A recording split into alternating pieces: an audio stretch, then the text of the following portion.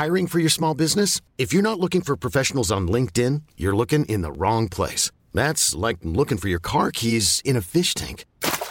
LinkedIn helps you hire professionals you can't find anywhere else, even those who aren't actively searching for a new job but might be open to the perfect role. In a given month, over 70% of LinkedIn users don't even visit other leading job sites. So start looking in the right place. With LinkedIn, you can hire professionals like a professional. Post your free job on linkedin.com/achieve today. Ryan Reynolds here from Mint Mobile. With the price of just about everything going up during inflation, we thought we'd bring our prices down. So to help us, we brought in a reverse auctioneer, which is apparently a thing. Mint Mobile Unlimited Premium Wireless. How to get 30, 30, bit to get 30, bit to get 20, 20, 20, bit to get 20, 20, bit to get 15, 15, 15, 15, just $15 a month? Sold! Give it a try at mintmobile.com/switch. $45 up front for 3 months plus taxes and fees. Promo rate for new customers for limited time. Unlimited more than 40 gigabytes per month. Slows full terms at mintmobile.com.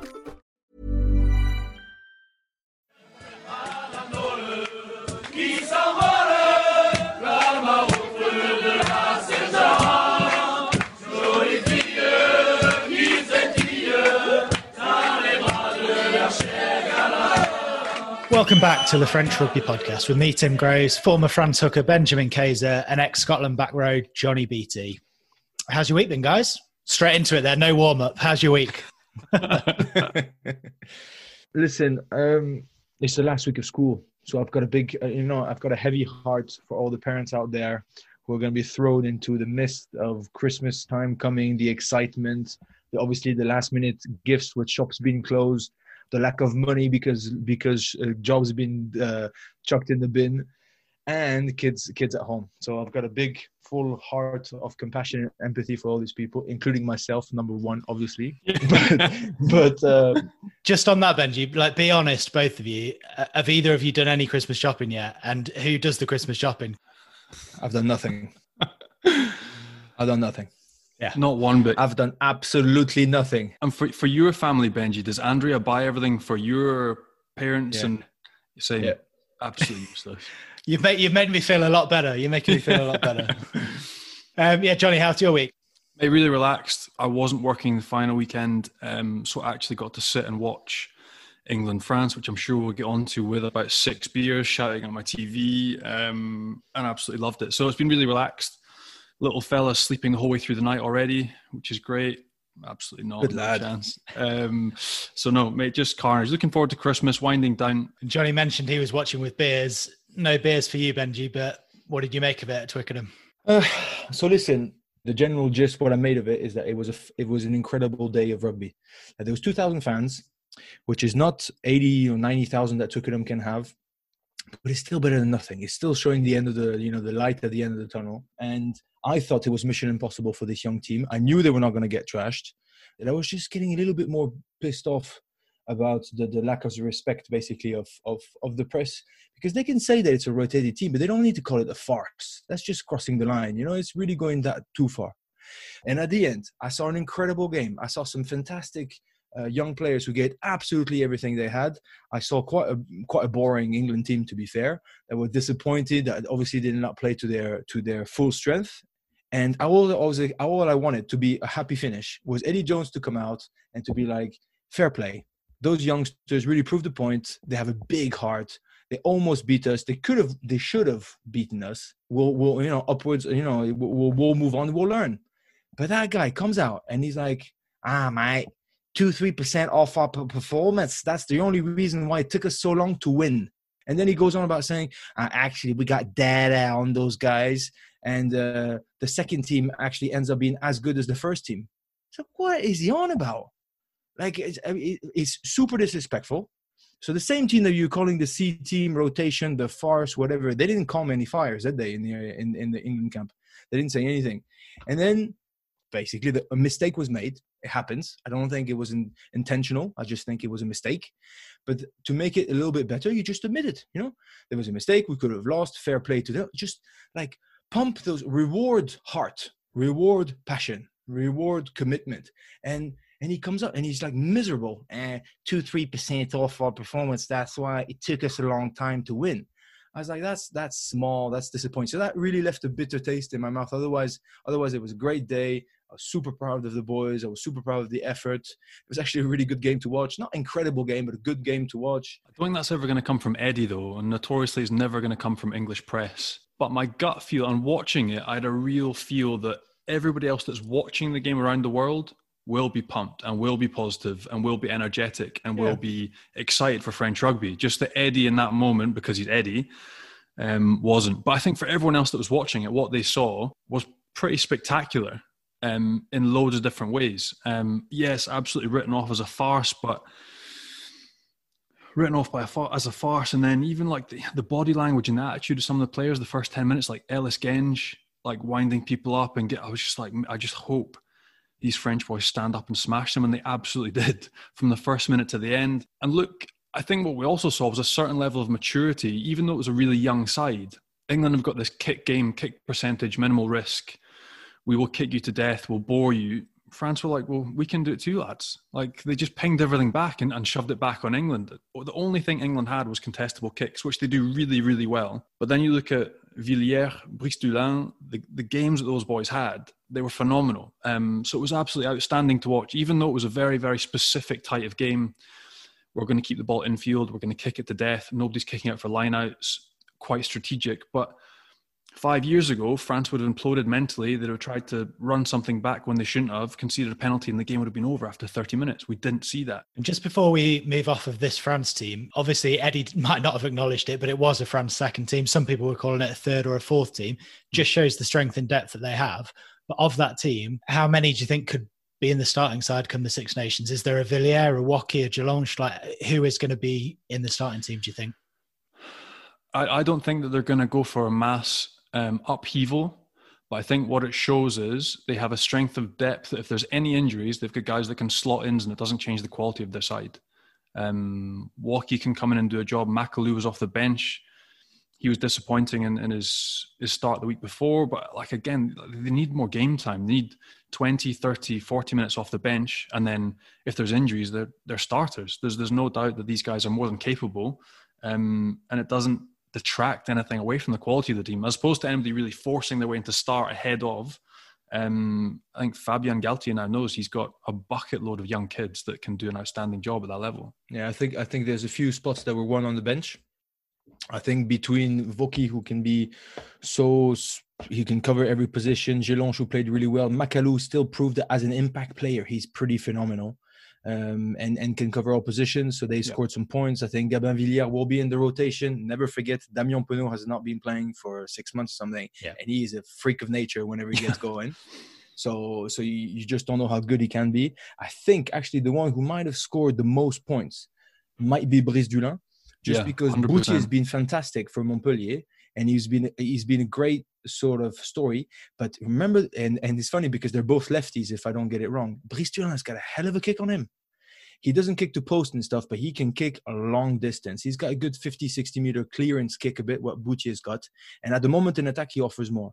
So I think he might have scored some serious points. And the others will be more within the rotation. I wouldn't be surprised if Paul Willemse needs to step up his game. He had one incredible game against Wales in March 2020. Since then, he's been a little bit not off, but just not the same level. And Romain Tao has been incredibly good, I think. So that big solid five could be Tao. And then Willemse will not be on the bench. And on the bench, Pesanti, Guirassy are scoring some serious points because they're very, very good. So with Bernard Leroux, I think at the moment having the number 4 jersey for a while. So I think the bench has scored some points. But how comfortable is it? Just to say that now, listen, if we drop one, then we know we've got a little bit of depth. They need to build on that. They wanted the 15, they had it in a couple of months. They wanted 23, they had it basically after the Ireland game. Now they've got 35, and that is incredible. In a year's time, that is an absolute blessing. And we were going to obviously get the rewards later, but this was a phenomenal stepping stone into the future success, I believe. Sustainable future success, if you know what I mean. And you mentioned the refereeing and Andrew Brace, Benji. He's obviously been withdrawn from Toulouse's game against Exeter next weekend. So, I mean, Johnny, you're in France. Benji, you were at the game. Has he come in for a lot of flack in France? I know he missed the knock on, but I mean, He didn't have that bad a game, did he? I think he got some abuse from a BK 1984 on social media. BK Tunbridge Wells 1984. I don't know who that is. Whatever we joke about, abuse is out of order. Okay, yeah. You can be angry, pissed off, whatever. Referees are human beings. Number one is respect. Whatever you feel, believe, see how, express it at your local pub, express it with your mates on a Sunday if you want, but shut your mouth when it's about social media and personal threats and whatever. That's completely out of order. Yeah, crossover line, especially like his careers now. So that guy's now been withdrawn from reffing in the European top competition in France because of some bell end on Twitter. Like, come on. Yeah, I'm sure if you rewind the game, you will find 10 decisions that were unfair against England and that he cocked up, because it's refereeing rugby is very complicated. But the crucial penalty, to give the penalty to England, to allow them to go 5 meters out, to then do the driving maul, to equal at the 78th minute or something. So that's crucial. That is a bloody massive mistake. There's a 1 meter forward pass, well, not forward pass, but knock on in the ruck by the ball carrier, and he blows a penalty against Tolofua. The touch judge is literally standing 5 meters away from that. Andrew Brace has got nothing to do with it for that one. And then that's his toucher, I think, that cocked it up. Secondly, at the end of the game, before they get the penalty to actually win it, you remember on that kickoff, there's Sekou Makalu, who they say does a knock on the kickoff when he gets it. Even I could not see it. I have no clue. So it's easy to actually rewind, press pause. Why did he not ask for video refereeing? Such a crucial call. Such a massive call in a massive game in extra time. Take a second to actually have a look at it. They constantly look at it when it's not useful. And when you can finally use it, they don't. But they're not seeking. A touch charge is well within his rights to stick a flag out and change the course 100%. Of the game. That's why he's there. So as is a TMO. So we've all watched it in our, like I was back home, I had 5 beers deep, and for me it was clear as day. He didn't touch the ball. There was no knock on. So the TMO's role, you stop the game. You're in his ear, you get into him and say, look, that's not a knock on. Because that's just such a crucial part of the game that changed the course and the result of the game, obviously, and harsh against Makalu. But I think everyone at home saw it. But, that's what TMOs are for. Step in, right decision, game on. If World Rugby are listening, I don't think the advice of have 5 beers when you're a TMO is good advice, Johnny.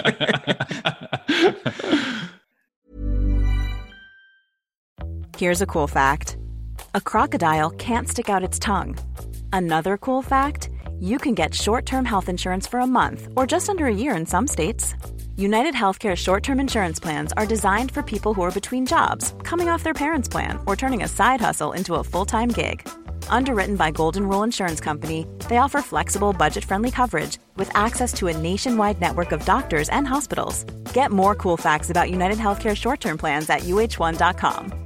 I'm Sandra, and I'm just the professional your small business was looking for. But you didn't hire me because you didn't use LinkedIn Jobs. LinkedIn has professionals you can't find anywhere else, including those who aren't actively looking for a new job, but might be open to the perfect role, like me. In a given month, over 70% of LinkedIn users don't visit other leading job sites. So if you're not looking on LinkedIn, you'll miss out on great candidates like Sandra. Start hiring professionals like a professional. Post your free job on linkedin.com/achieve today. Hey, I'm Ryan Reynolds. At Mint Mobile, we like to do the opposite of what Big Wireless does. They charge you a lot, we charge you a little.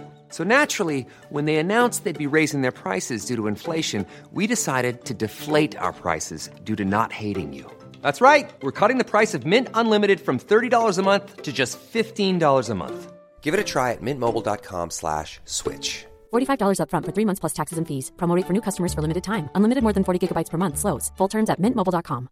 Many of us have those stubborn pounds that seem impossible to lose, no matter how good we eat or how hard we work out. My solution is PlushCare. PlushCare is a leading telehealth provider with doctors who are there for you day and night to partner with you in your weight loss journey. They can prescribe FDA-approved weight loss medications like Wegovy and Zepbound for those who qualify. Plus, they accept most insurance plans. To get started, visit plushcare.com/weightloss. That's plushcare.com/weightloss. Well, let's get our guest on now. He is an Englishman. He won his last cap for England against France at Twickenham, but he's gone on to have a stellar career over in France in the top 14. Nick Abendon joins us. How are you? Yeah, I'm very well, thank you. just here in my wife's office. She's commandeered, and nice little glass of red with me. Good to see some old faces there, and looking forward to the catch up. Very nice. And where is the office? Because you left Clermont at the end of last season, moved to Vannes. So are you in Vannes? I'm in Vannes at the moment. Yeah, in the west south, west wing of the. Don't look at a map, mate. Come on, that's bad. That's bad. That is bad. You're only getting paid by them. You should know where you are. Yeah, so I'm in Vannes at the moment, and I got to say I'm loving it here. How have you settled in, mate? It's been tough, but it's got to a point now where we're all settled in. We're in our new house. Everything's unpacked, good to go. So it's been tricky because we spent 6 years in Clermont, bought a house there, had our kids there, didn't really want to leave, we just thought we'd give it a go. The first probably month we were like, what the hell are we doing? But now we settled in. We've absolutely loved it, and we've definitely we've been happy that we made the decision to come here. To explain you, Nicky, the reason why we're doing this is because of all the shite that we hear about France in the UK, and people have basically being fed shit about the reality and stuff. And there's always who made it and why, and who did it and why, and the particularly, the charismatic things that you can see in France day in, day out, the little things that you fell in love with, because I know that personally, but also the things that could bug you from time to time. So that's why. But before we get chatting about all that, I just want to say that I always get asked basically who made it and why and this and that. I do think Nick is one of the biggest successes of definitely one of the biggest successes in terms of English people, even if we're talking about your nationality, because I think you're a bit unsure about it. But he's definitely one of the biggest successes in terms of integration, taking the whole experience into one. I think it all started because of the type of dude that you are, because you're open-minded, you were curious, you were keen. He got off in France. We make a huge point about the language. France is I was going to swear again, but is complicated to learn. Okay, but if you make the effort, if you show that you want to do it, it makes a hell of a difference. We'll probably answer you in English to say, you think I don't speak English? You think I'm a dick or what? But still, it shows that you're trying to make an effort, and that's what Nick did from the start. Not only did he was a legendary good player, he's a fantastic teammate to have in the changing room. Always got a smile on his face, always positive about the things that he saw around him. Absolutely fell in love with France, so that's why I'm absolutely delighted to have a chat with you now. Not only is it a pleasure to speak to you in general, but because I think you're one of the great examples of, you want to make it in France, this is how you do it. I can only assume that he's saying that because you've got some dirt on him that he doesn't want you to. It's my second bottle of wine. I become nice, It's just the first one of a bit like this. So just talk to us, Nick, about initially when you moved over to Clermont. Then how easy or how hard was that to acclimatise and to get used to the kind of difference in culture in France compared to an English rugby? Well, I think the hardest part was leaving Bath. I'd been at Bath for 10 years. In my head, I thought I was going to play at Bath the rest of my career. I was Bath through and through. Absolutely loved the city. My family are close. I started going out with my now wife, Florence. So we were all pretty settled there. I still had a year left on my contract. And out of the blue, had a call off the Clermont manager, Neil McElroy, saying, "Look, would you be interested in coming over to play for Clermont?" At the time, I was a bit sort of taken back about it. Didn't really take it too seriously. It was only when I really sat down with my dad and my brother that. Obviously, Benji knows my dad very well. So the first chance he heard that I had a chance of going over to play in France, he was like, "Well, you got to go. You got to go." Think of all those wine chateaus in Bordeaux that we can go visit. So it was only after speaking to those two that I started to take it seriously and set the wheels in motion, really. It wasn't easy. I don't think many people know this story actually, but I said yes to Neil. Had to go to Bruce Craig and tell him that I want to leave my contract early, which obviously he wasn't happy about. Actually, I ended up having to pay myself out of my contract to get released to go to Clermont, because Clermont said they weren't going to pay any transfer fees, so it was up to me to get released. Had told Bruce Craig that it's a done deal that I'm going, and then a week later Neil McElroy called me and said, "Oh, look, we're really sorry, but actually we've gone for someone else." Shit. And I think I'm not sure who it was. He never told me, but I think it was Benjamin Fell. They decided to go for Benjamin Fell over me, and then at the last minute, Benjamin Fell then decided to go to Montpellier. And so 3 days after then going back to Bruce and saying, "Oh, look, actually they've decided to go with someone else, so I'm staying at Bath." Neil McElroy called me up again and said, "I'm really sorry, mate. This is really unprofessional, but that guy's decided to go somewhere else. The spot's open again. Are you still interested?" And I had to go on my hands and knees groveling to Bruce to say, "I'm really sorry, mate, but I'm out of here." I never knew that. It was quite a bizarre start to the whole adventure. Is that why you grew a massive beard? You tried to create another persona to be like, "Listen, I'm a Kiwi." Like, you don't know who I am, but I'm Aistoyava basically for the future. He came with a giant. It's like, who the hell is this tiny little English, Dutch, South African white man Viking with a massive beard and basically blonde hair? But you killed it from the start, mate. So it was a great decision.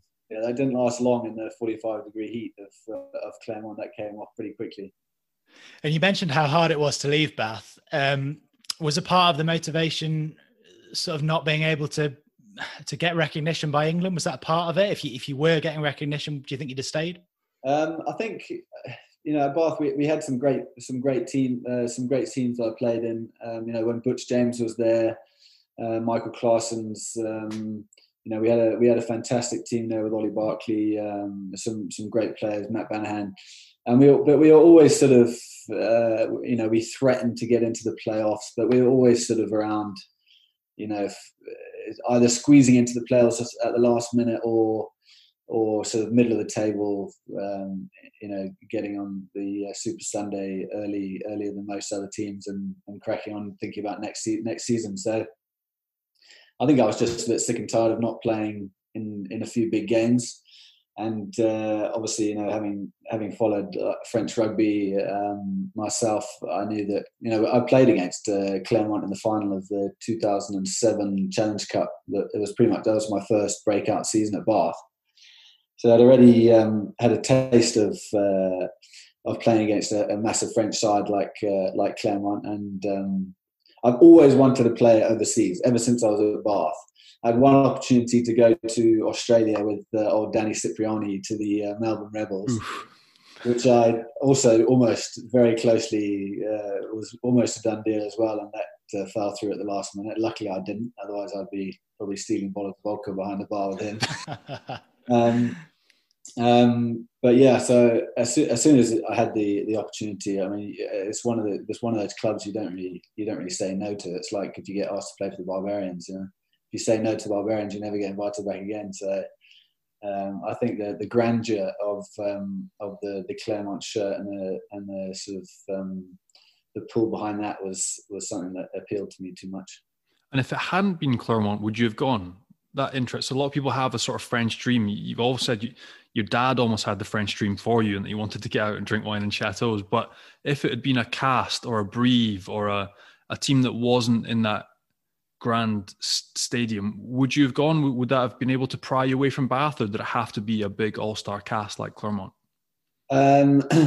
Yeah, before I came to Clermont, I didn't know where Brive was. Yeah, there you go. I think you've answered my question. Cast, actually. Yeah, I think it would have to have been one of the big clubs that pulled me away from Bath. I think I love the city. I still see myself going back and living there potentially in the future if Benji and Stretz don't pull me towards the Sevenoaks area. But yeah, I think when it was Clermont, then that had my it was set a done deal really. Let's face it, your dad can find a chateau anywhere, mate. Basically, in the middle of the boggiest, dirtiest farm, he'll find something to drink, a nice fella, and a good conversation to get going. So anything across the channel, I think he was in. He's let's go. But honestly, how much of so maybe we'll talk about it later, I don't know, but how much of your upbringing and basically your parents being sort of not adventurous, but having traveled and you have a sort of mixed origins and stuff, how much did that play a part into the fact that I mean, whenever you speak to, you're always curious about the things, you're always keen on discovering other things. So it doesn't, you're not the type of guy, I think, maybe I'm wrong, but that would have stayed his whole life in the Premiership. You pretty much answered the question by saying there was either the Melbourne Rebels. If it hadn't been that, I think right now you would have been looking at Japan or just doing something fun. Is that down to your upbringing, you reckon? Yeah, I think it's definitely got a part to play in it. We were a family when we were young that we just went on holidays all the time, and coming from the rough streets of Bath, it was pretty difficult. No, I mean, my whole family lived in South Africa when we were growing up, so it was always Christmas times in South Africa, and then my dad has worked and travelled all over Africa. He's also a world traveller. Obviously, Benji knows him well. He's involved in a society called the Spoofing Society, and it's basically a bunch of pissheads that. That's my dream goal. That's my life goal. Just so you know. By the way, I want to apply. It's they've turned it into a pretty amazing society, and by which I think 95% of them are divorced. But they basically travel around watching international rugby matches around the world, and they do spoofing tournaments, competitions. And so every single, Lions test, South African test, any test match anywhere, you'll find a spoofer somewhere. My dad's got a very famous friend, Nick Poynton, he's kept a program from every single one of his tests. He's gone to go and watch. He's up to about 630 test matches, and he travels to Georgia versus Russia. He travels all over the world just watching rugby. And so it's definitely been in my blood to play overseas and do a lot of traveling. So yeah, I reckon it's definitely played a part in why I came to Clermont. Mate, you've done a bit of traveling now from Clermont to Van. Give us a little insight into how you're actually finding in and outs of rugby life in Van. Like, not many people know about Van as a club. It was in Federal 1 4 or 5 years ago, but they've actually got a cracking little stadium. The surface is great. I imagine it suits you down to the ground. It's a fast track. You were meant to host Fiji, France, but it was cancelled. But how have you found, obviously Clermont, massive club. How have you found going from Clermont, huge games, massive spectacles, down to Pro D2? Honestly, how are you finding Pro D2? I've been there. It's a graft. How are you finding it? Yeah, look, like I said earlier, I never wanted to leave Clermont. I still had a +1 on my contract. And unfortunately, I had a bad run of a couple of injuries. As Benji knows, a couple of neck hernias, which kept me out of the season a couple of years ago. And understandably, I was getting towards sort of, age limit wise of time to move on. And Clermont released me from my +1. Didn't hold anything against them. I had a fantastic run at Clermont, and they, it's their business. They got to make those sort of tough decisions.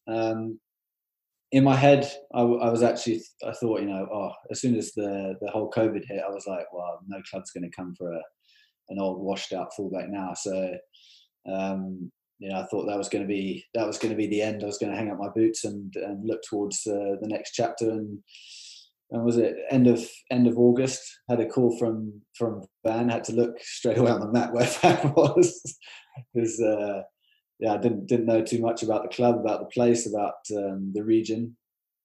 And when I signed, I'll be honest with you, I signed more of by the beach.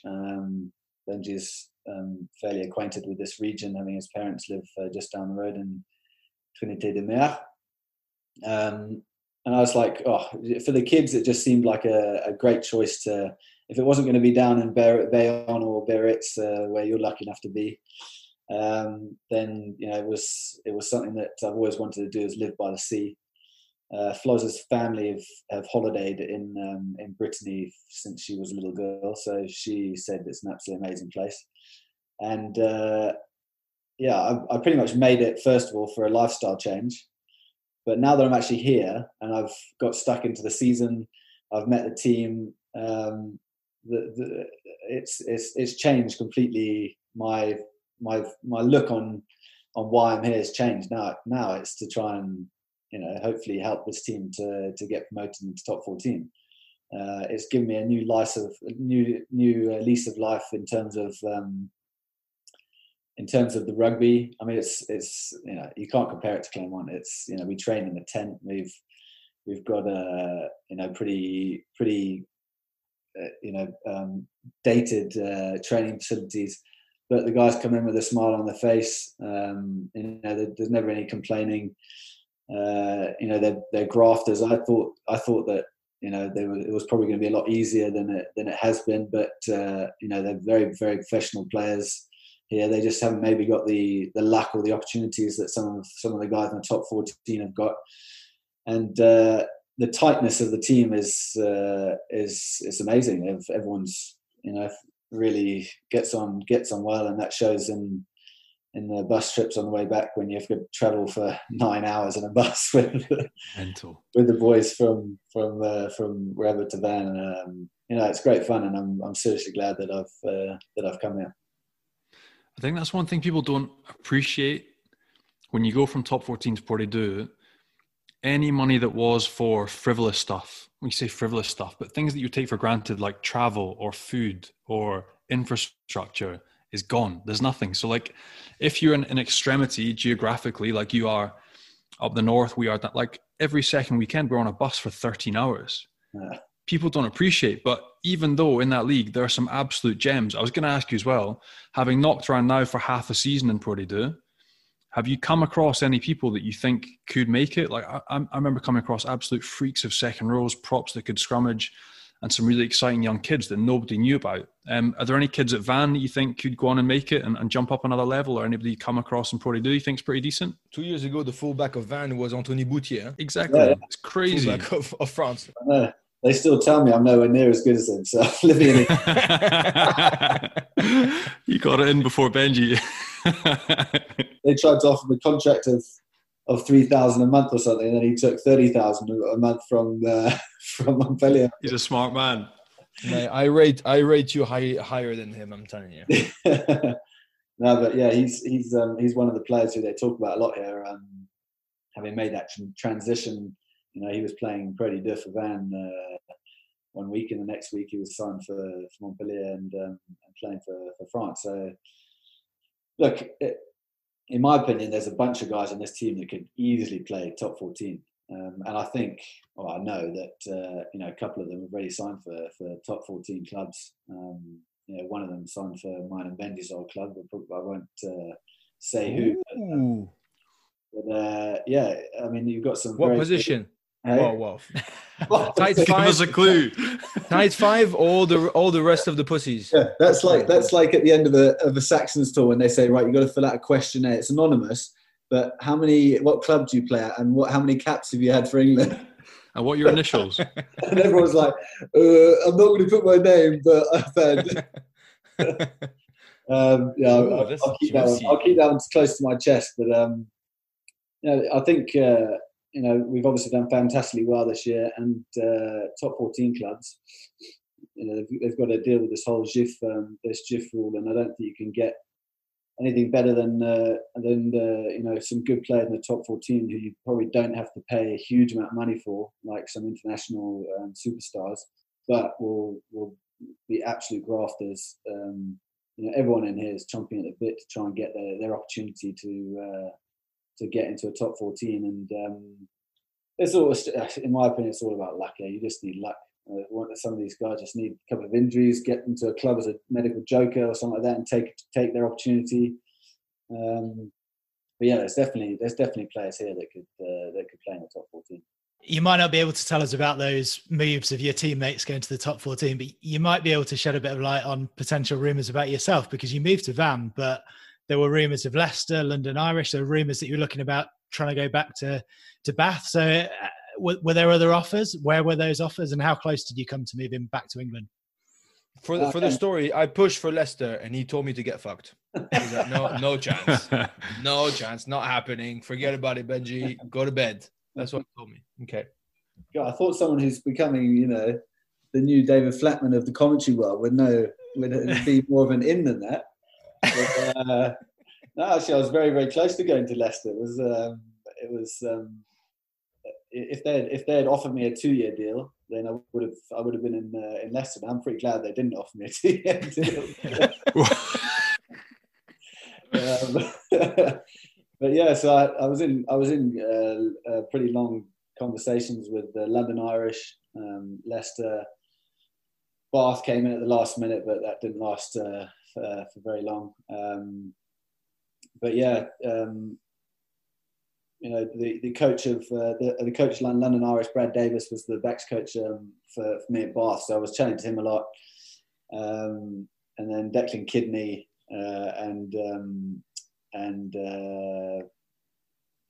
Les Kiss, yeah, Declan Kidney and Les Kiss had a Skype call with them. Didn't understand a word Declan Kidney said, so I'm not going to London Irish then. And yeah, I mean, had a number of chats with Steve Borthwick, and he was my captain at Bath for five years. I've had a number of players in the current England setup, and also when he was coach at Bristol, say that he's the best coach they've ever been coached by, and that was a massive pull for me. If I'd gone to Leicester, it would have been purely for that fact, was to be coached by Steve Borthwick. It definitely wouldn't have been to go and experience the nightclubs of Leicester again. But yeah, unfortunately, they just said that they couldn't get a 2-year deal for me because of my age, and Van had a 2-year deal on the table, so I thought I may as well go for the 2-year deal in Van. Going on to something that we talk quite regularly about on here, and different players who have moved from England to France, or from South Africa to France, or from wherever to France, they talk about the coaching when they get there. You obviously moved to Clermont a while back. How big a difference was it coaching-wise between Bath and Clermont? And have you seen a massive kind of development in the coaching in France over the last sort of 5 years or so? Ponk is not your daddy anymore, so you can actually be honest for the first time in your life, I still have weekly chats with him, mate, so I've got to be bedtime stories, that's about it. You credited scouting officer. Yeah, to be honest, I was a little bit sort of worried about it when I first decided to come out to Bath, because you do hear so many stories about the French coaching, the French sort of medical departments, and things like that. So it was definitely something that was nagging in the back of my head. But I was lucky enough to have gone to a club like Clermont, where I think they're definitely more advanced, I would say, than most of the other big French clubs in terms of their medical department. Frank's pretty open-minded. He's done a bit of international sort of coaching overseas, and I think Frank as a coach definitely understands a lot better than some of the other French coaches the whole international aspect of the coaching side of things. So I think I've probably struck lucky going to a club like Clermont, because if I'd gone to somewhere like Toulon, Montpellier before, Montpellier, a couple of clubs like that, I've heard a few horror stories. Brive as well.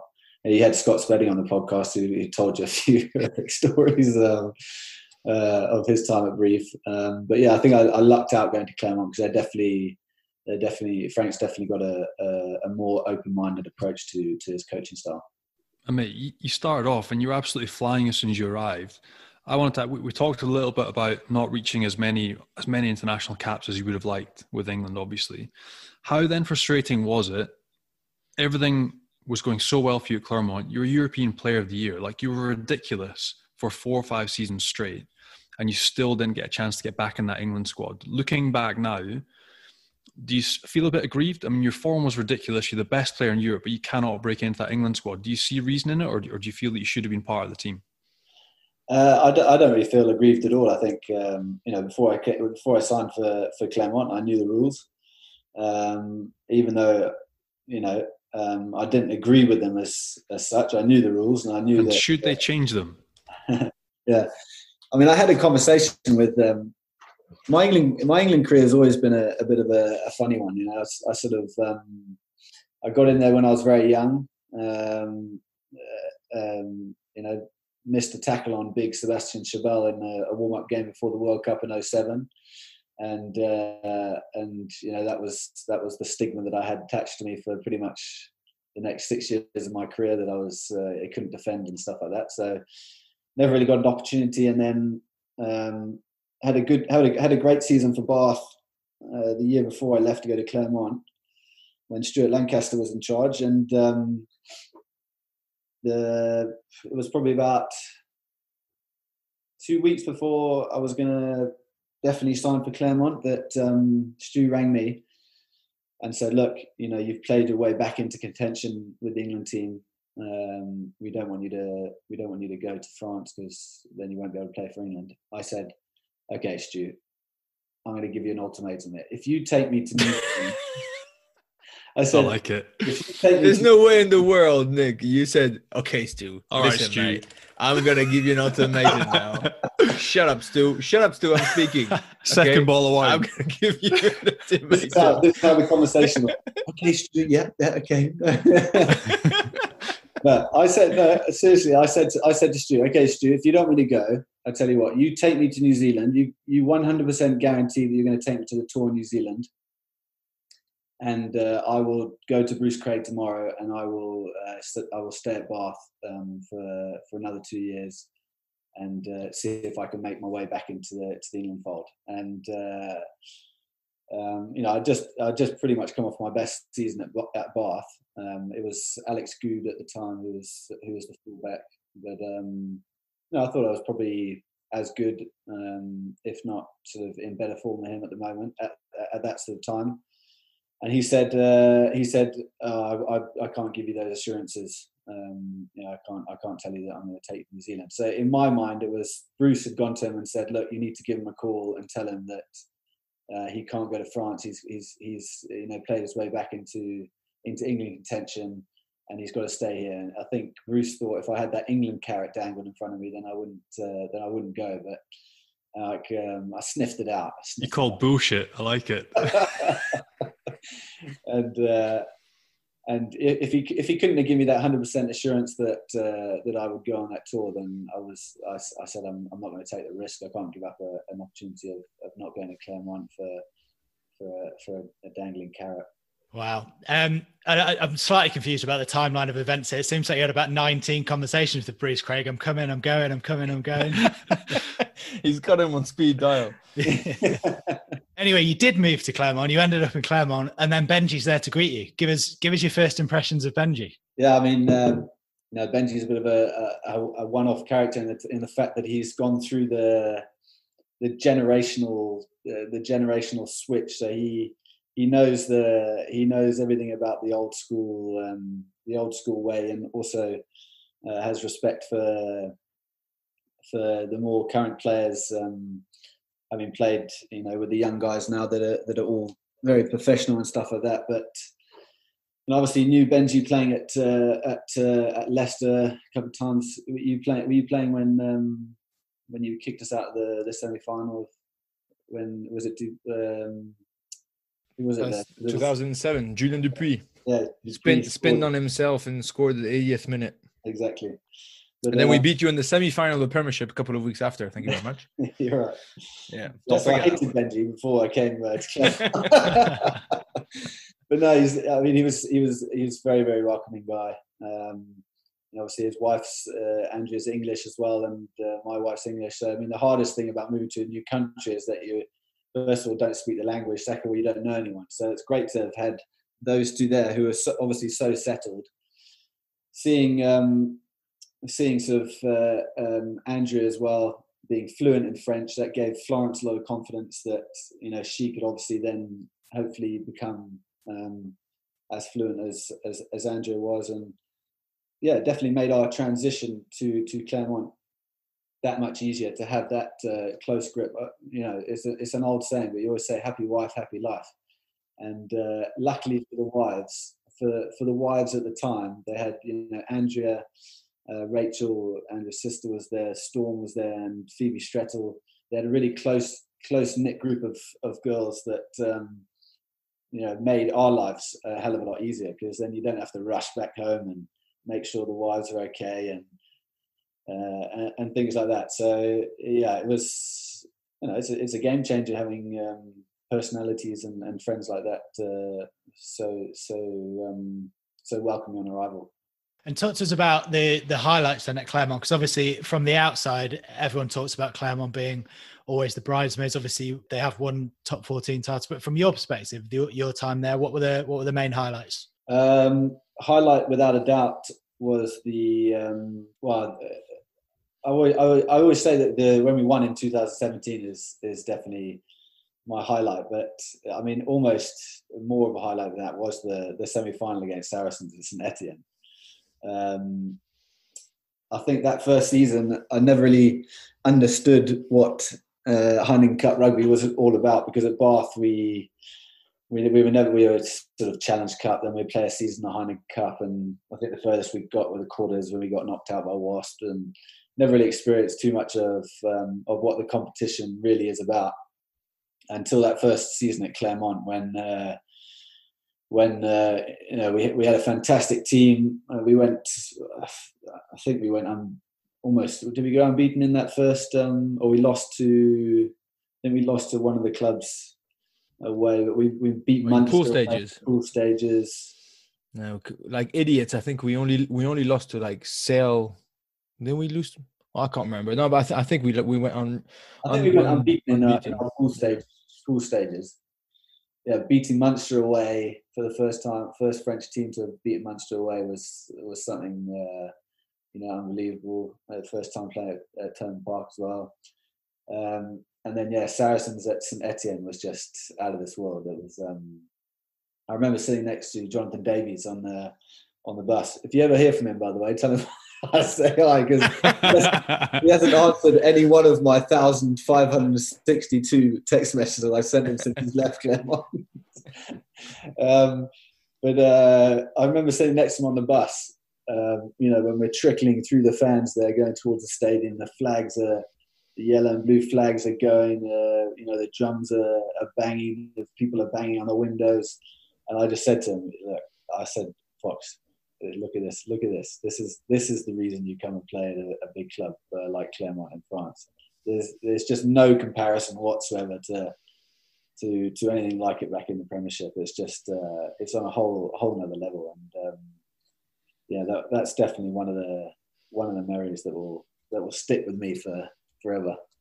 Man, I've got goosebumps. I've got goosebumps just even thinking about it. For you guys, what you need to understand is that Saint Etienne is 100 kilometers away from Clermont. So let's just say 110, I think. So on a good run, it'll take you 50 minutes to get there. We drove 4 days, I think, before. I think you remember, Nick. We went on camp somewhere in a hotel. I can't remember what we did exactly. But then the wives and obviously the supporters all came that day. It took them 6.5 hours to drive that 90 miles. Because the whole region basically traveled on the motorway. All you saw was the license plate 63, because in France you have the number of the département that's on your license plate. And it took them 6.5 hours to get there. We got to the stadium. I mean, the place was rocking. The reason being, Saint-Etienne, you know, the green jerseys of the football team and stuff, they're very humble backgrounds. There used to be factories everywhere there. They used to work on metal in that area. And it really clicked with Clermont, which is obviously the old factories of Michelin and all that on that background and stuff. And they just love their attitude, hard, tough, hardworking, humble people, whatever. So, you know, when two cities sort of click. and we get to Geoffroy Guichard, the stadium. Honestly, you tell me if I'm wrong, Nick, but it's one of the best freaking stadiums I've ever been in. It is un chaudron in France, what they call, which is like a marmite. How do you call that? Like a big cauldron. And they just redid it because that year was 2015, right? And in 2016 was the Euro football competition in France. So they redid Marseille, they redid Nice, they redid Bordeaux and Saint-Etienne. So it's brand new, completely closed up. Absolutely stunning stadium. And we got there, honestly, it's an incredible game, incredibly tense. Brock James chips it up. Wesley Fofana gets the bounce, scores. Just a tight game against Saracens, one of the bigged opponents we ever came across. And we just looked at the stands. I remember at warm-up, at some point, we gathered around because we were trying to call, you call it like a simple play to go through a couple of face plays as the end of warm-up. We had to gather around and be like, this is what we're going to do. Just chuck it short and then chuck it up, whatever. We didn't have a clue what was going on. There was so much noise. We almost wanted to tell the fans, just calm down a little bit because we could not hear ourselves. It was almost going to be problematic. That was that much noise. Played the game, won the game, incredible atmosphere. And I remember, Nick, we did one lap around the field. And then we didn't want to go in the change room. We did a second one. We still didn't want to go in the change room. Everybody was still in their seats. They had not moved. Normally at the 78th minute, there's always the cheeky guy who wants to catch the bus or catch the subway, who will sneak off, follow it off his phone and stuff. They stayed there about 45 minutes after the game. There was not one seat left. There was not one Saracens fan, that's for sure. Or probably there was the one which was like, I don't know, David Strettel's father-in-law or something. Probably. And my father-in-law probably had a Saracens, but he had a nice M jersey, but just in case he had a Saracens flag, just to be safe. And we did 3 laps. And I remember sitting in the change room. In the change room, there was actually no more atmosphere because we were all so wrecked out of our emotion. We were drained. And I remember sitting there. We were like, what just happened? Like, that was the feeling between the boys. Did we just witness or part of sort of sporting history? Not in terms of the results. Everybody wins semifinals every year, but just of the atmosphere that we just had. And I mean, you'll go through international rugby. We won in Munster. That was incredible. I remember every second of it. We won in Leinster. We won some amazing games. This 2017 title, it's something that obviously a memory that we will share and cherish for the rest of our lives. But still, those moments after in Saint-Etienne, there's just, I want to play again. I want to live that again.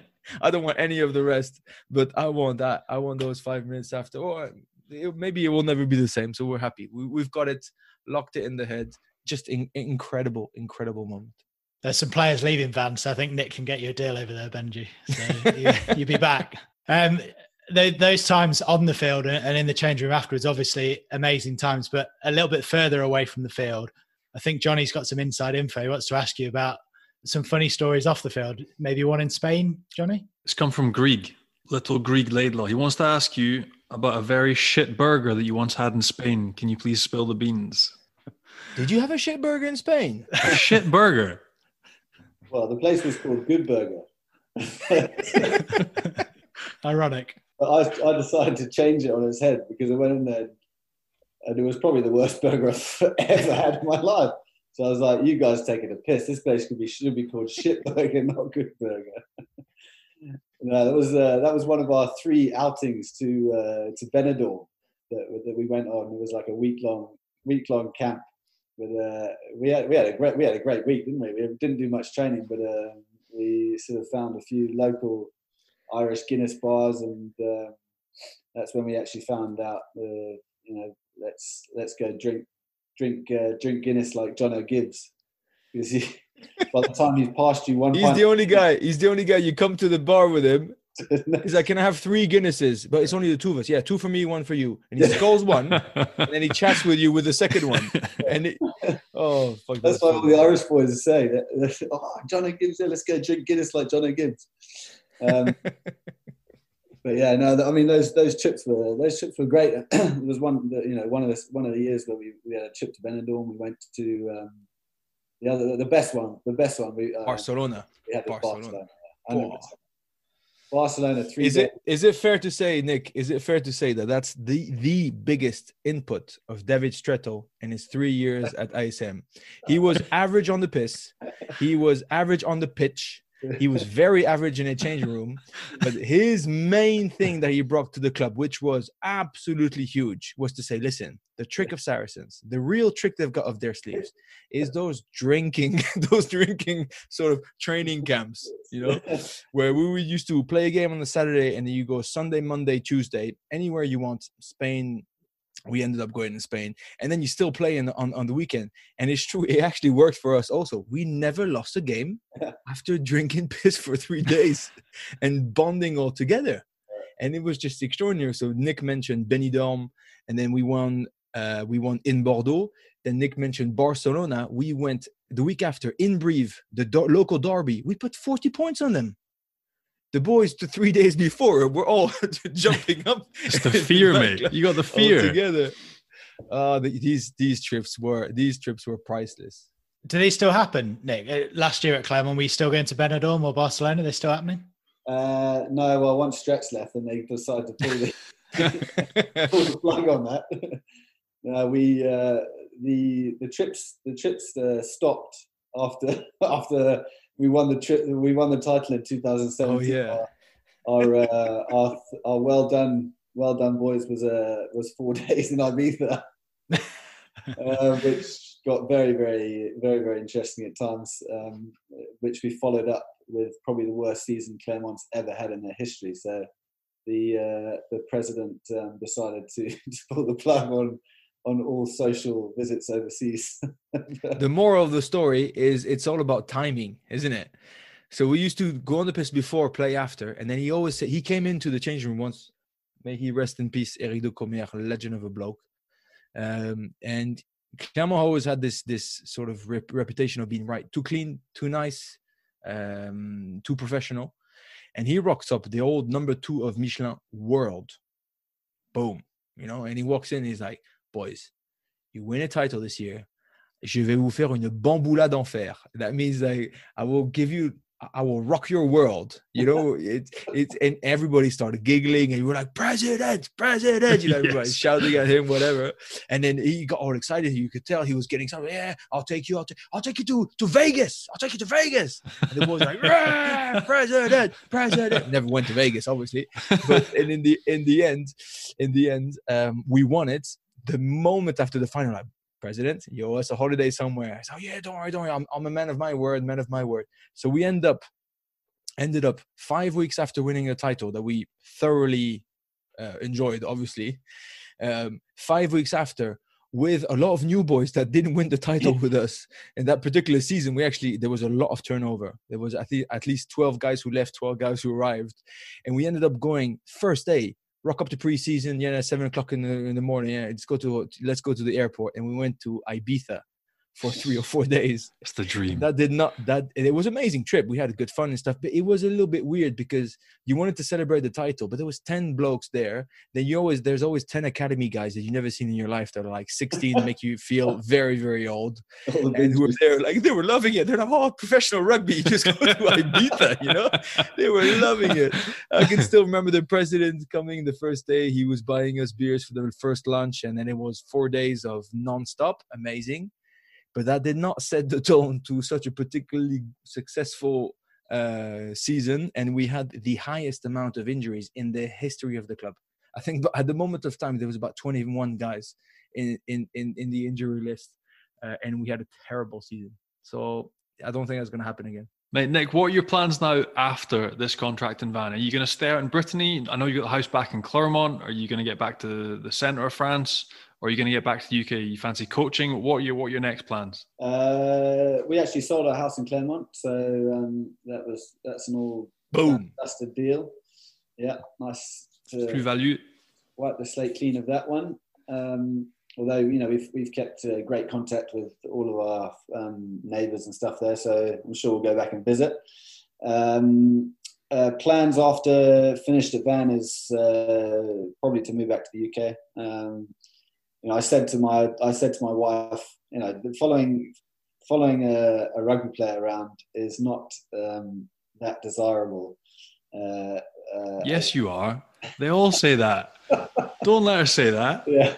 Well, when she gave up a pretty decent job in the city to come to France. So now I said to her, look, we'll go to Vannes, but we'll concentrate more on your pathway than mine. So she's setting up her business at the moment, which she needs to be more back in the UK than here. So we'll move back there at some point and set up. Not sure where yet, but we'll set up back in the UK. Myself, I think I'm going to be what do they call it here, Benji? An auto entrepreneur, like self-employed freelancer. I'm going to try and get little bits and pieces going. I don't want to sit in an office. I've always thought about doing a bit of coaching.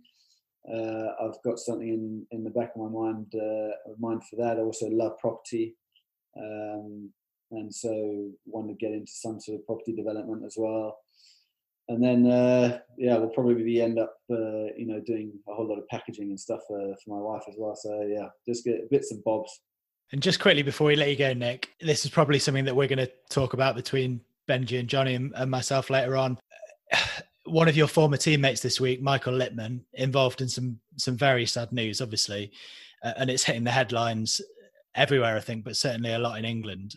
It's a difficult one to talk about, but I mean, have you suffered many head injuries in your career, and what do you make of the news coming back? Because it seems to be polarizing people at the moment. A lot of people saying sort of, we signed up, but admittedly without the knowledge of lots of things that are going on at the moment. There's obviously lawsuits. The main thing is it's just incredibly sad for guys like Michael Littman. But what's your take on the whole situation? Yeah, funny enough, I've actually been in contact with Lippy. I sent him a message after I read the article. After the article the other day, I know it's one of those weird things, isn't it? You look at someone's Instagram account and you think everything's all good, and he's having a whale of a time there in Sydney in real estate, and it looks like he's doing well and stuff. And he told me about what he's going through and the symptoms he's got, and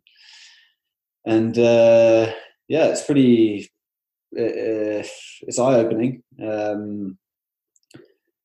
If I'm honest, I sometimes, I don't get the whole sort of like anger side of it, but I sometimes feel like, I wonder whether I've taken too many knocks to the head. I find myself sort of sitting there staring into oblivion, and then sort of, not really, being in contact with what's going on in the room. But, I think, rugby is, it's a very tricky period in terms of that, having seen everything what's gone on in the NFL. We, Johnny, Benji, myself, went through the stages early on in our careers where there was no HIA stoppages in rugby. I remember when was it, 2008 final against Worcester in the Challenge Cup. I took a knock to the jaw in a tackle and was completely sparked out, and got up absolutely Bambi-legged, trying to run back to my position, was facing the wrong way, like fell over, and you sort of just carry on because you want to be that tough guy. You want to sort of show that you're not weak. And we went through that sort of period, and then now we're going into the period where it's become very forefront in terms of safety, and now I think you're going to see a whole flood of players come out and so that they're experiencing symptoms. I don't know. You don't really. I haven't really thought about it at all until reading this and reading the stories of Popham. It's pretty scary stuff. Reading those stories of him and how he's sort of been around his family, and I don't know. You don't know, obviously, whether anything played a part in Dominice's story with regards to that. But we take a huge amount of knocks to the head, and it's difficult to It's such a difficult topic to really speak on and touch on. But yeah, I think this is only the start, and I can see that a lot more players are going to come out saying they're experiencing the same things in the coming months, if not years. I think it's an incredibly tough topic to address because nobody really knows. There's that gray zone that is terribly tough. There's a sort of a mentality in rugby where you have to be tough. Like Nick, without being mean at all, he wasn't born like a number 8 Samoan. You were obviously a skinny kid who was very, very talented and very fast, but you knew that you were playing in the big boys league, and you always had to show that grit, that mentality. Like you said, look, you missed one tackle against Sébastien Chabal. I'm pretty sure you're not the only one who missed a tackle against Sébastien Chabal at all. But you still stuck to it. I know you as a fantastic defender who always threw his body on the line for the team. But probably how much does that play a part in saying, I want to prove to everyone that you never thought about your health, you never thought about your well-being, you never thought about the consequences in the future. And you're saying it's tough to say, yes, but just the fact that what's happening to all those guys is making you think, was I thorough enough? Was I careful enough? That's already good. And you sharing it with us today, that's already a first step of saying, listen, we need to address this shit. It's too complicated. The consequences are too big, too dangerous to mean that rugby, I don't think rugby is a dangerous sport. I think rugby is a contact sport that needs to be addressed differently than it was 20 years ago. And so far it hasn't. And like you said, 15 years ago, the boys will find it funny if somebody's walking like this, and barely standing up after a knock on the head. I remember giggling at Thierry Dusautoir taking Isitolo Maka, the massive number 8 Tongan origin who played for the ABs, in the face. And because, he stumbled, fell. Got up, stumbled, fell. And people would giggle. Of course they would giggle. I would giggle. I think I was 18 or 19 or something. I giggled. Now I don't giggle anymore because I'm thinking, bloody hell, that guy is he's brave enough to throw himself under the bus of that human bus that's coming at him. And on top of that, he might cause him damage. So when you think it's complicated, I think what you just said is already a first step into the right direction, and fair play to you. I think you're only touching the iceberg. Yeah, I think this is going to be a whole, tsunami of problems for. I don't even know who there are. A few other players' associations. I just, it's definitely something that needs to be addressed, we'll see in what direction it heads. But it's such. It's very sad to read some of the stories about the effects that some of the guys are going through. When you give so much to a sport and then it affects your home life so much, you start questioning whether it was all worth it. It's a really tricky one to talk about, and it's great to get your input as well on it, Nick and Johnny and Benji. And we'll speak about it. I think, like you say, it'll run and run. But most importantly, it is the players that need more input, because you guys are at the coalface and you know what is happening. And I think most importantly, from the players that I've spoken to, it is reduce the amount of contact training that you do, isn't it? 100%. So that's where I was going to say, look, I reckon between us, we could all give probably 5 to 10 names of people we've played with in immediately our circle that have had to retire because of concussion. Easily, I could give, I just top of my head, I've got Adam Whitelock, Sean-Tain Happy, Armand Coster, 3 guys in my last 2 clubs that have had to knock it on the head. The weird thing is, I think right now is as good as it's ever been. So a lot of people are saying, World Rugby have to do more. Yes, we're looking for continual improvement, but right now, compared to when we first started, you've now got HIAs with independent doctors every single game. You've got absolutely no headshots allowed from our shoulders. People's heads are protected in the tackle area. We've never had that before. So it's as far as it's ever come. But you've just hit the nail on the head, Tim. I think 80 to 90% of our collisions are in training. And that's where, for instance, from experience, I remember training with Sean-Tain, who you'd have played with at Bath as well. Lovely bloke. But it would get to the stage, he'd get knocked out. He'd go through his HIA. He'd try and come back at training. He was getting knocked out running into tackle pads. So not even tackle situations in a game. It was that fragile that even medium intensity training, if he got clipped by a tackle pad, he was getting knocked out. And that's where, if we looked at NFL, like you said a minute ago, Nick, for 10 years now, they've had a cap on the amount of collisions that you can go through in a season per player. And I think that's where, like, we'll have all had the situation where you lose on a Saturday, coach wants to give you a bollocking. He's like, right, 15 on 15 full contact Tuesday morning, go. And it's a fucking bloodbath. And it's that you can't account for. There's no independent HIO doctors. There's no cameras picking up things.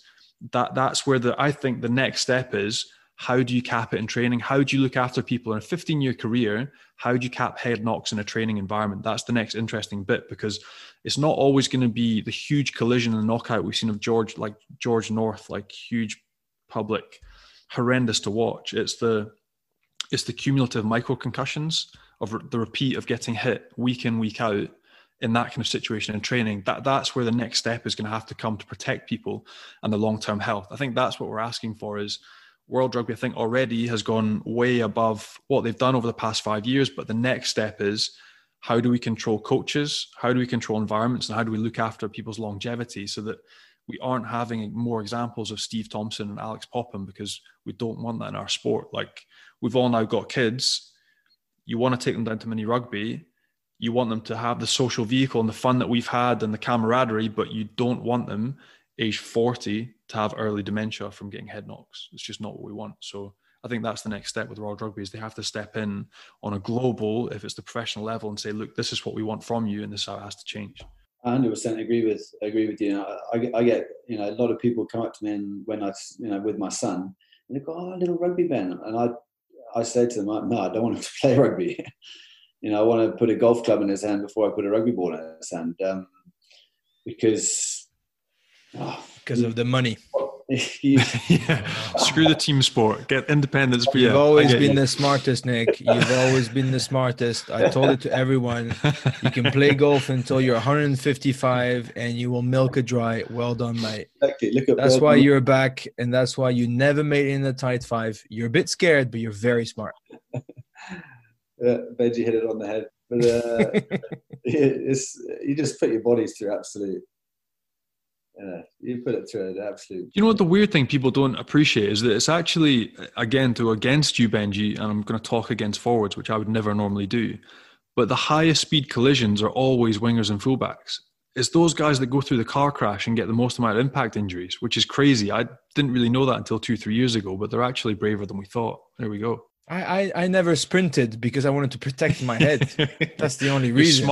You're smart, mate. Look, I lasted 16 years, and all those cheeky, fast wingers and stuff, they're all collapsing before. Don't overuse your engine. Basically, that's the whole idea. I think they should start introducing what they have in the NFL, the fair catch rule. Because at the moment, you've got you've got someone who's coming at a full pace, 40 meters sprint, and absolutely smashing you when you catch the ball. Like a Tuilagi, for instance. Yeah, like a Tuilagi. I've had plenty of those two. There's different rule changes that potentially could be looked at, but it's only the start, I think. Right, Nick, quick fire. Who's the most talented player you played with in France? I say Tuilagi. He's a popular choice, isn't he? I knew it. And coming from a guy who was in direct competition with him and Scott Spitting, and Scott Spitting pretty much said the same thing. I had to play the the guy's, he's a different level. He you think he's sort of cruising at 60%, and his ability to be able to read the game and put people into space is something I've never seen before. Just as he just opens up space for other players so easily, and he's so unselfish. He's always looking to put someone else away before himself, and to go with it as well as his character off the field. What a man! It's funny because honestly, if you asked Ice, there's a strong chance that Nick would be in the top 3. So that's I'm not joking. So that's how much these two actually enjoy each other off the field as human blokes, and then they recognize talent on the field. And then what's the craziest thing you've heard a coach say out in France then? Say or do. Say or do.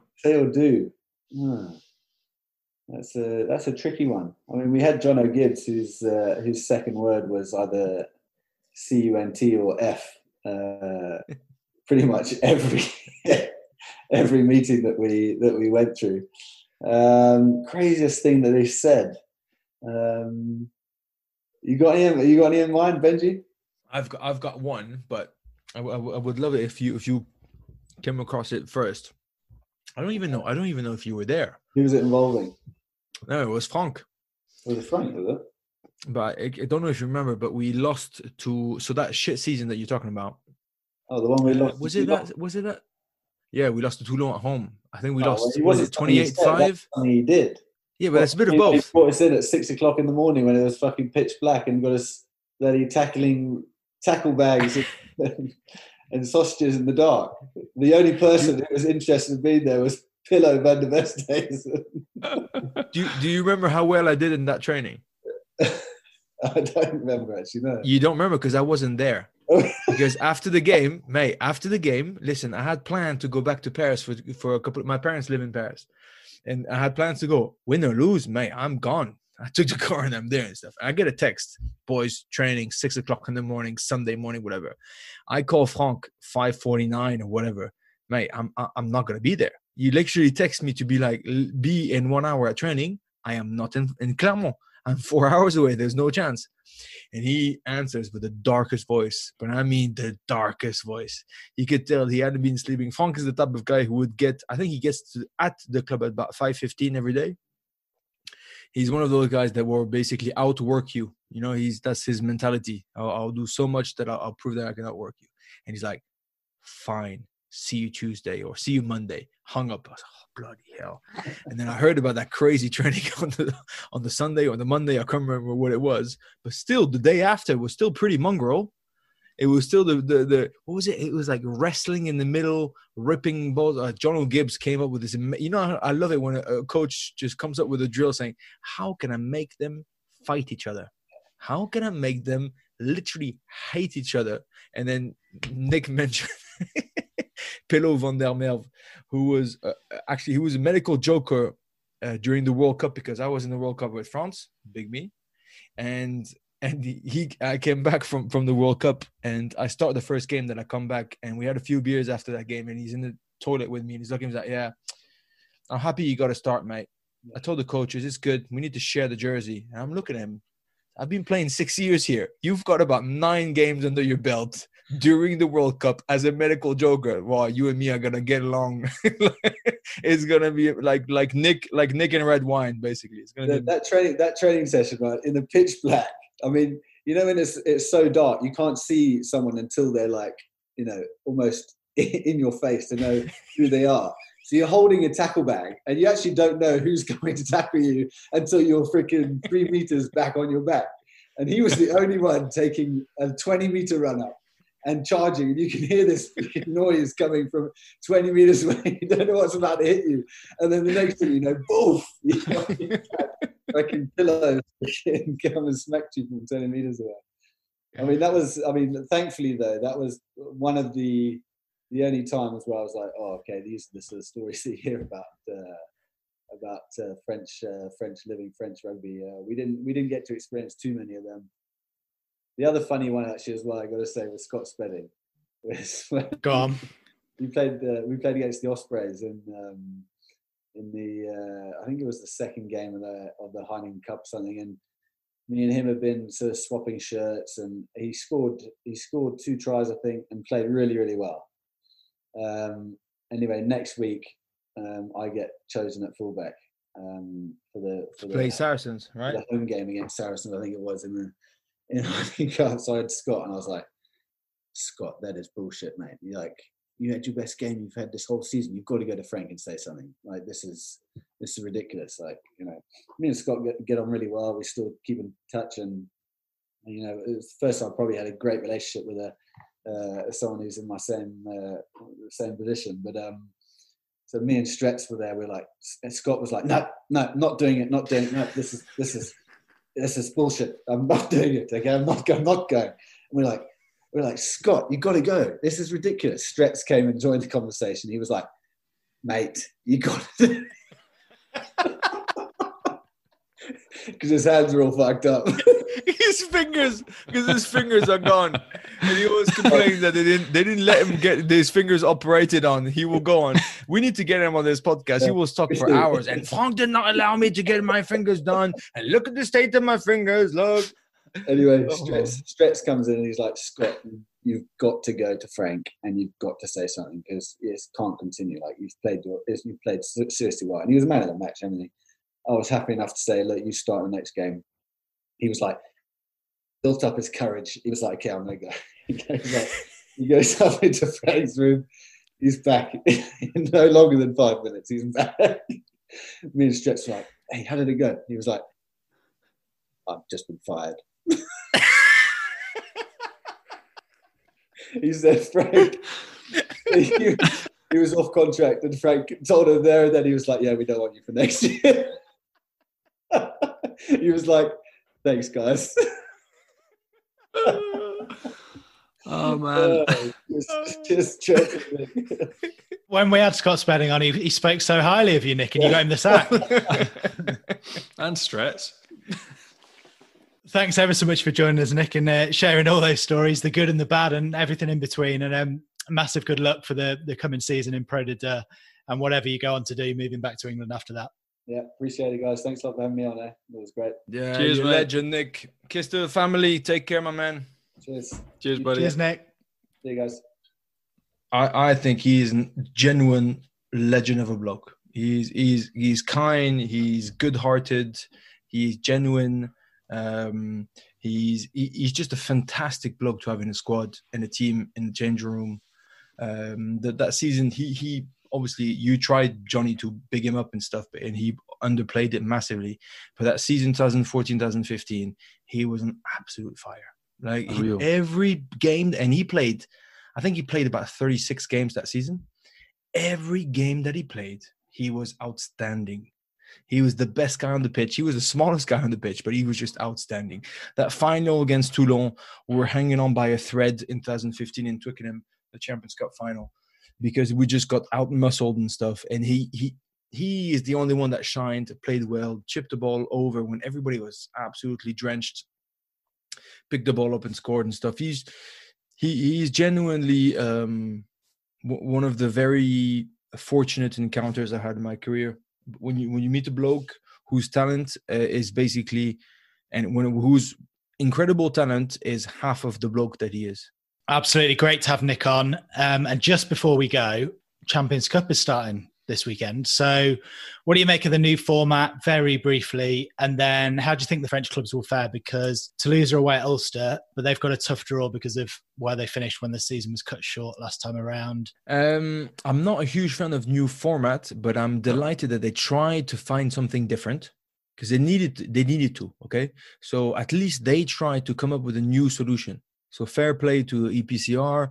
They're like, listen, it's already going to be a crazy calendar. They're the only ones who try to get one less game day, if you know what I mean, one less date, one less feature to fit in a crazy calendar.